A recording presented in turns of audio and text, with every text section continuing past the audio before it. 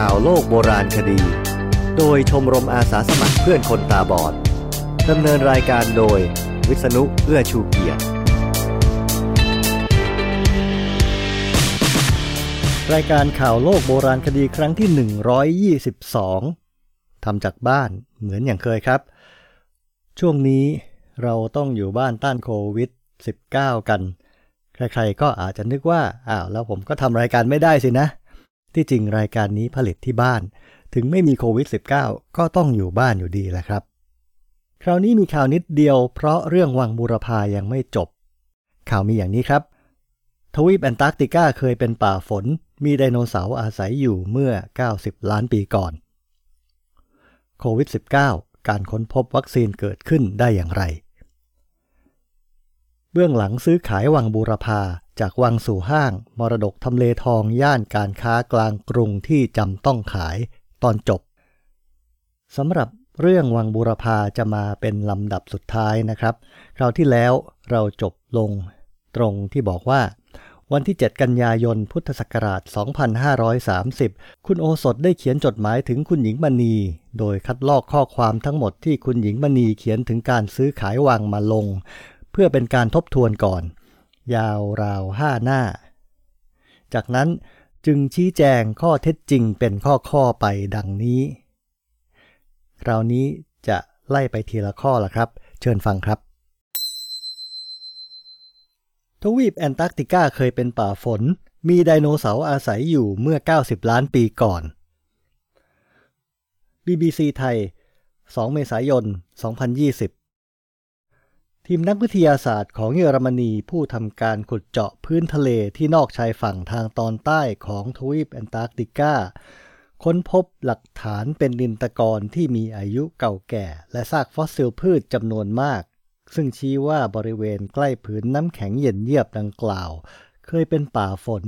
ที่มีต้นไม้ขึ้นหนาทึบในสภาพอากาศอบอุ่นระหว่างยุคครีเทเชียสที่ไดโนเสาร์ยังคงมีชีวิตอยู่เมื่อราว90ล้านปีก่อนทีมนักวิจัยจากสถาบันอัลเฟรด วีเกเนอร์หรือ AWI ตีพิมพ์รายงานการค้นพบดังกล่าวในวารสาร Nature โดยระบุว่าภูมิภาคทางตะวันตกของทวีปแอนตาร์กติกาซึ่งห่างจากขั้วโลกใต้เพียง900กิโลเมตรในยุคดึกดำบรรพ์เคยมีสภาพอากาศอบอุ่นเหมือนบางส่วนของทวีปยุโรปในทุกวันนี้ทั้งยังเคยมีระดับน้ำทะเลสูงกว่าถึง100เมตรด้วยการค้นพบดังกล่าวมาจากการตรวจสอบแท่งของชั้นตะกอนดินใต้มหาสมุทรซึ่งเรือสำรวจ RV Polar Stern ได้ขุดเจาะขึ้นมาจากชั้นตะกอนที่อยู่ลึกลงไป30เมตรใต้พื้นทะเลบริเวณใกล้กับหน้าผาน้ำแข็งของอ่าวพายน์ไอแลนด์เบย์เมื่อปี 2017 เมื่อนำแท่งของชั้นตะกอนดินดังกล่าวมาวิเคราะห์ในห้องปฏิบัติการทีมผู้วิจัยพบร่องรอยของดินยุคโบราณรวมทั้งเกสรดอกไม้และรากพืชจำนวนมากทำให้ได้ทราบว่าในยุคครีเทเชียสที่ไดโนเสาร์ยังคงมีชีวิตอยู่นั้นพื้นที่ดังกล่าวมีสภาพเป็นป่าฝนที่เต็มไปด้วยบึงน้ำและพืชพันธุ์แบบเดียวกับที่พบบนเกาะใต้ของประเทศนิวซีแลนด์ในปัจจุบันเมื่อนำข้อมูลข้างต้นมาคำนวณด้วยการสร้างแบบจำลองคอมพิวเตอร์ทีมผู้วิจัยพบว่าเมื่อ90ล้านปีก่อนพื้นที่ดังกล่าวน่าจะมีอุณหภูมิเฉลี่ยของทั้งปีราว12 ถึง 13 องศาเซลเซียสแต่ในฤดูร้อนอาจมีอุณหภูมิสูงกว่า20 องศาเซลเซียสขึ้นไปอย่างไรก็ตามต้นไม้ที่ขึ้นในป่าฝนดึกดำบรรพ์ดังกล่าวจะต้องมีความสามารถพิเศษในการเอาชีวิตรอดจากฤดูหนาวที่ไม่มีแสงแดดของขั้วโลกใต้ซึ่งกินเวลายาวนาน 3-4 เดือนดร.โยฮัน คลาเกสผู้นำทีมวิจัยของ AWI อธิบายว่าบางทีพืชโบราณเหล่านี้อาจมีวิธีจำศีลหรือปิดสวิตช์ร่างกายอย่างมีประสิทธิภาพสูงทำให้อยู่ในความมืดได้เป็นเวลานานและสามารถฟื้นคืนชีพมาใหม่เมื่อถึงฤดูกาลที่เหมาะสมซึ่งถือว่าเป็นการปรับตัวที่น่าสนใจมากปัจจุบันเรายังไม่พบพืชชนิดใดในโลกที่ทำได้แบบนี้แต่ก็เชื่อว่าพืชสามารถมีวิวัฒนาการจนไปถึงจุดนั้นได้ศาสตราจารย์เจนฟรานซิสผ ผู้อำนวยการองค์การสำรวจเขตแอนตาร์กติกแห่งอังกฤษหรือ BAS ซึ่งมีส่วนสนับสนุนการสำรวจครั้งนี้กล่าวเสริมว่าตลอดช่วงเวลาหลายล้านปีในอดีตมีอยู่หลายครั้งที่พื้นน้ำแข็งและทานน้ำแข็งขนาดใหญ่หายไปจากทวีปแอนตาร์กติกามีความเป็นไปได้สูงว่าบรรดาไดโนเสาร์ชนิดพันธุ์ต่างๆอาศัยอยู่ในป่าฝนดึกดำบรรพ์ที่อบอุ่นใกล้ขั้วโลกใต้นี้ด้วยหากเราดูข้อมูลการสำรวจส่วนปลายของคาบสมุทรแอนตาร์กติกจะพบว่ามีฟอสซิลของไดโนเสาร์อยู่จำนวนมากทั้งพวกฮาร์โดรซอร์ซอโรพอดและบรรพบุรุษของไดโนเสาร์ที่คล้ายนกสภาพอากาศอบอุ่นที่ขั้วโลกใต้เกิดขึ้นได้แสดงว่ามีปรากฏการณ์เรือนกระจกขึ้นในยุคนั้นอย่างแน่นอนบรรยากาศโลกอาจมีความเข้มข้นของคาร์บอนไดออกไซด์สูงถึง 1,000 ถึง 1,600 ส่วนในล้านส่วนซึ่งสูงกว่าโลกปัจจุบันอยู่ 2 ถึง 4 เท่าอย่างไรก็ตามถ้าเราไม่พยายามหยุดยั้งภาวะโลกร้อนเราอาจไปถึงจุดที่ขั้วโลกใต้กลับมีอากาศอบอุ่นเหมือนยุคโบราณในอีก300 ปีข้างหน้าได้ศาสตราจารย์ฟรานซิสกล่าวโควิด -19 การค้นพบวัคซีนเกิดขึ้นได้อย่างไร BBC ไทย 11 เมษายน 2020 นักวิทยาศาสตร์ทั่วโลกกำลังเร่งทำงานอย่างหนักเพื่อคิดค้นพัฒนาวัคซีนป้องกันโรคโควิด -19 ที่กำลังแพร่ระบาดไปทั่วทุกแห่งในโลกและทำให้ผู้คนต้องล้มตายจำนวนมากก่อนที่วัคซีนจะถือกำเนิดขึ้นโลกใบนี้คือสถานที่ซึ่งเต็มไปด้วยอันตรายยิ่งกว่าทุกวันนี้มากผู้คนจำนวนหลายล้านตายลงทุกปีจากโรคภัยที่ปัจจุบันเราสามารถหาวิธีป้องกันได้แล้วชาวจีนในยุคคริสตศตวรรษที่ 10คือคนกลุ่มแรกที่ค้นพบวิธีสร้างภูมิคุ้มกันโรคซึ่งคล้ายกับการให้วัคซีน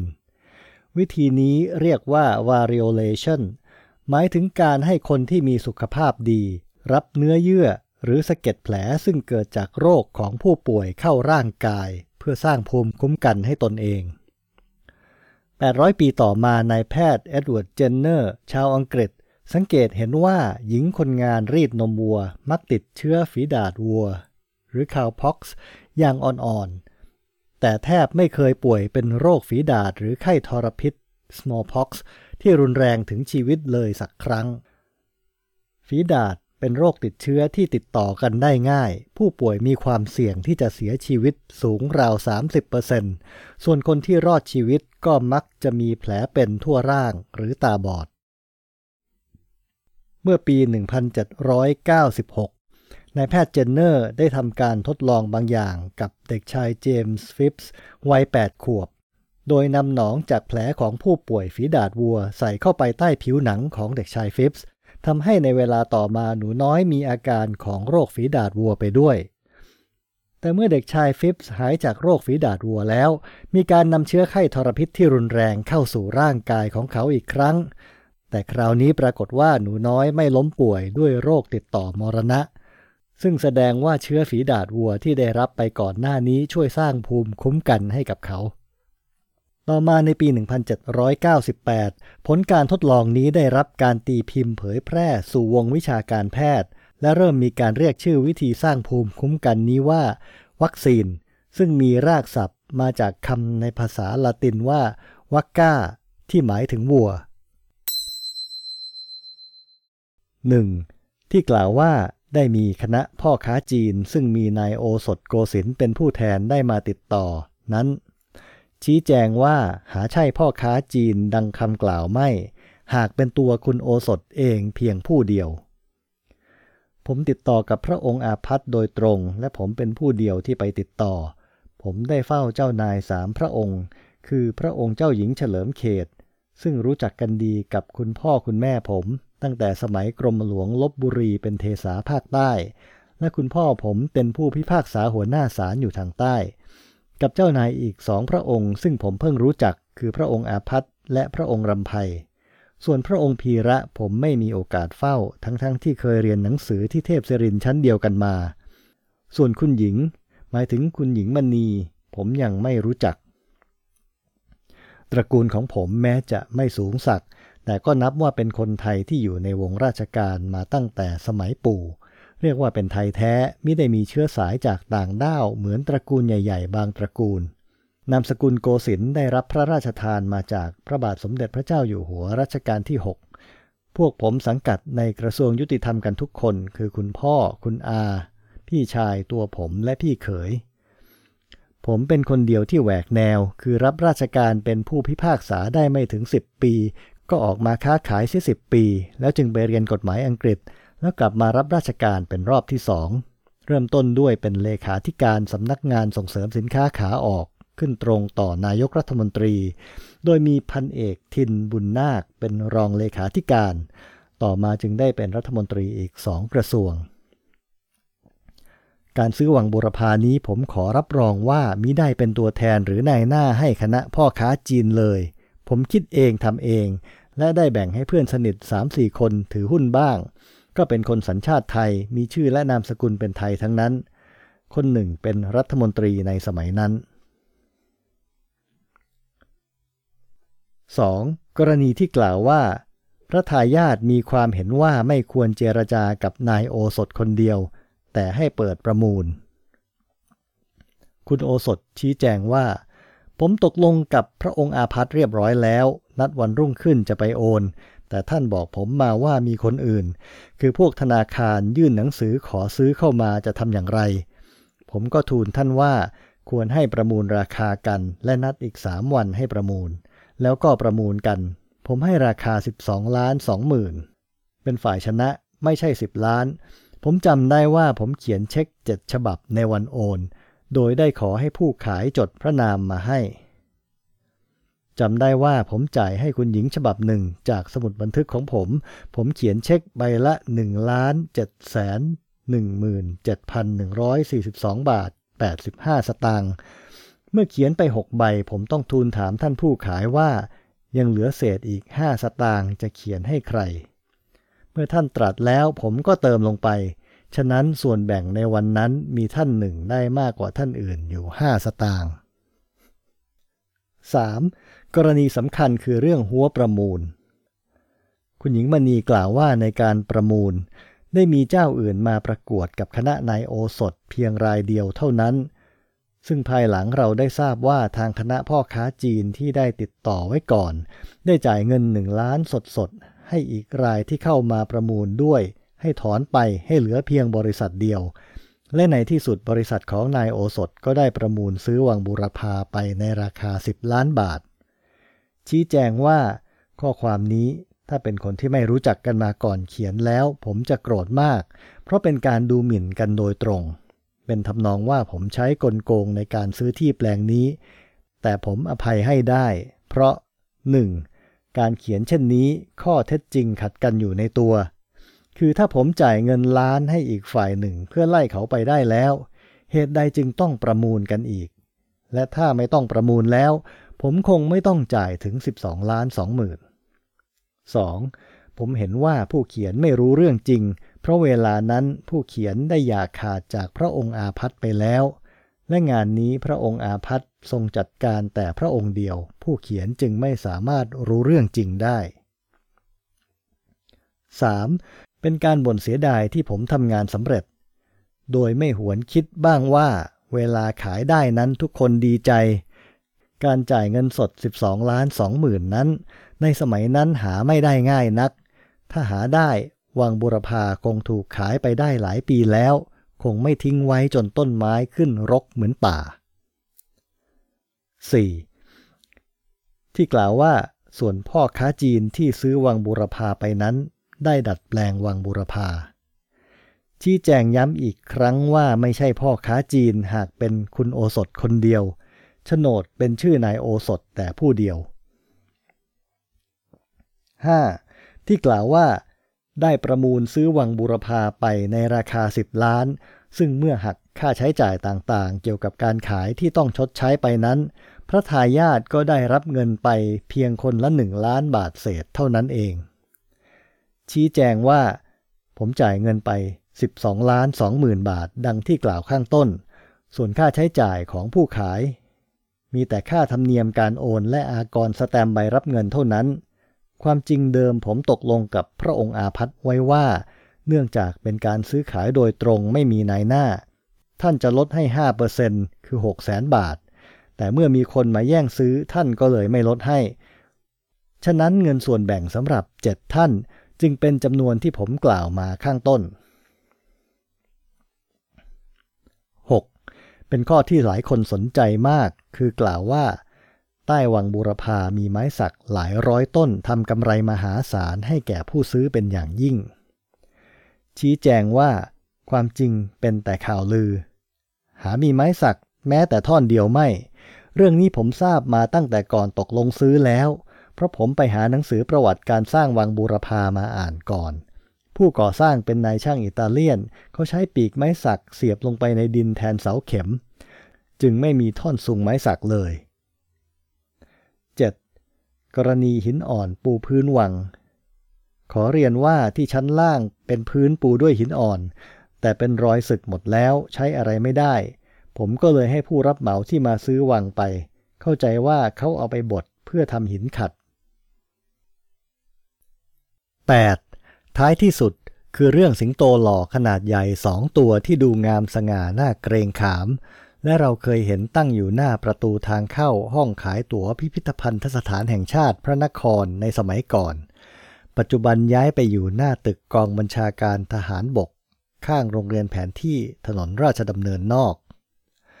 คุณหญิงมณีกล่าวว่าสิงโตคู่นี้นายโอสถโกสินทร์ได้ขายให้พ่อค้าจีนไปป้าแจ่มผู้อาวุโสของตระกูลยงใจยุทธผู้เป็นพี่สาวแท้ๆของหม่อมเล็กในสมเด็จวังบูรพาและเป็นผู้เลี้ยงดูเจ้านายเล็กๆในวังบูรพามานานเสียดายและเสียใจมากจนคุณหญิงมณีต้องให้ขุนเจนไปติดต่อและคุณหญิงต้องซื้อกลับมาในราคาคู่ละ10,000 บาทชี้แจงว่าตรงนี้ขัดข้อเท็จจริงมากความจริงนั้นเวลาผมทำสัญญาจะซื้อขายวังกับพระองค์อาพัฒนั้นท่านให้ใส่ไว้เป็นเงื่อนไขในสัญญาว่าสิงโตไม่ขายให้อยู่นอกสัญญาเมื่อซื้อวังแล้วท่านก็ไม่มาเอาสิงโตไปผมรื้อวังกลัวอิฐจะหล่นมาถูกไปทูลท่านให้จัดการเอาไปเสียท่านก็เลยขอร้องผมให้จัดไปผมต้องไปจ้างคนและรถมาเขารับเหมาขนให้ในราคา 1,200 บาทผมจ่ายเงินแล้วก็ไม่ได้เบิกจากพระองค์อาพัฒต่อมาอีกไม่นานพระท่านสัญญาธรรมศักดิ์สมัยท่านเป็นปลัดกระทรวงยุติธรรมมีหนังสือถึงผมว่าอยากได้สิงโตไปวางที่บันไดกระทรวงยุติธรรมผมก็ไปเฝ้าขอถวายตัวละ 10,000 บาทท่านไม่ขายผมขึ้นให้เป็นตัวละ 15,000 บาทท่านก็ไม่ขายผมก็เขียนหนังสือตอบพระท่านสัญญาไปว่าผมพยายามขอซื้อแล้วไม่สำเร็จผมขอยืนยันว่าสิงโตคู่นี้ไม่เคยมาอยู่ในกรรมสิทธิ์ของผมเลยและผมไม่เคยขายสิงโตนี้แต่กลับเสียค่าขนไป 1,200 บาทผมคิดว่าที่คุณหญิงจ่ายเงินให้คนไปซื้อมา 10,000 บาทนั้นอาจจะมีคนมาหลอกลวงมากกว่าและขอเรียนว่าสิงโตคู่นี้ผมจัดการส่งไปที่วังพระองค์นรเศรษฐ์ซึ่งอยู่ทางถนนสุขุมวิทและทิ้งอยู่ที่นั่นจนมีการยกให้พิพิธภัณฑสถานไปสิงโตคู่นี้จึงอยู่ที่วังนี้ถ้าหากผู้เขียนหมายถึงคุณหญิงมณีได้ไปตามซื้อจากคนที่ผมขายไปจะต้องปรากฏว่ามีการขนย้ายจากผู้ซื้อมาไว้ในวังจึงคิดว่าผู้เขียนไม่สามารถยืนยันได้ว่าขนย้ายสิงโตนี้มาจากที่ไหนเพราะความจริงมีการขนย้ายครั้งเดียวโดยผมขนจากวังบูรพาไปยังวังพระองค์นรเศรษฐ์ผมขอเรียนเพิ่มเติมว่าความจริงมีคนมาเสนอขายวังนี้แก่ผมในราคา8 ล้านบาทเท่านั้นแต่เงินผมไปติดอยู่ที่โรงแอลกอฮอล์โรงสุราหัวเมือง3 โรงกับโรงงานฉลักผมจึงยังไม่ซื้อทิ้งไว้ราว3 ปีราคาขึ้นไป10 ล้านบาทแต่เมื่อซื้อจริงต้องประมูลไปถึง 12,20,000 บาทความจริงราคานี้เทียบกับค่าของเงินในสมัยนั้นก็ไม่นับว่าถูกเลยเพราะเงิน10 ล้านสมัยนั้นตั้งธนาคารได้แล้วผมทำงานนี้ก็นับว่ามีความเสี่ยงสูงและเหนื่อยมากถ้าไม่รู้จักคิดให้ดีก็อาจถึงล้มละลายได้ง่ายที่เรียนมานี้ก็เพื่อให้คุณหญิงได้ทราบข้อเท็จจริงที่ถูกต้องเท่านั้นวันที่ 9 ตุลาคมพุทธศักราช 2530 คุณหญิงมณีได้เขียนจดหมายมาขออภัยและชี้แจงว่าท่านเขียนไปตามที่ได้ยินมาจึงมีโอกาสผิดหรือคลาดเคลื่อนได้ท้ายจดหมายท่านเขียนว่ากรณีสิงโตเพิ่งรู้ว่าท่านถูกหลอกให้จ่ายเงินเปล่าๆเพราะได้มอบเงิน 10,000 บาทให้คนไปจัดการจริงอันหนึ่งได้มีพระทายาทบางพระองค์ที่เคยบ่นเสียดายว่าไม่ควรขายวังบูรพาแต่ดิฉันก็ได้เขียนไว้ในหนังสือของดิฉันแล้วว่าสำหรับส่วนตัวของดิฉันเองไม่เคยนึกเสียดายเลยเพราะทราบดีว่าไม่มีพระทายาทองค์ไหนที่คิดทำการค้าและไม่สามัคคีกันด้วย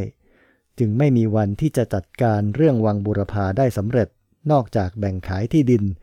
ซึ่งก็อาจได้รับผลประโยชน์ในเวลานั้นน้อยกว่าที่คุณโอสถถวายเป็นแน่จำนวนเงินที่ได้รับจากคุณโอสถเป็นจำนวนสูงมากในสมัยนั้นไม่ใช่ธรรมดาเลยจึงรู้สึกว่าทุกคนโชคดีแล้วเพราะสามารถนำเงินไปใช้หารายได้เพิ่มขึ้นอีกมากมายถ้าหากว่ามีการพิมพ์ครั้งที่2เมื่อใดดิฉันจะได้จัดการเขียนเพิ่มเติมข้อความที่คุณโอสถอ้างมานี้ให้ทราบทั่วกันด้วย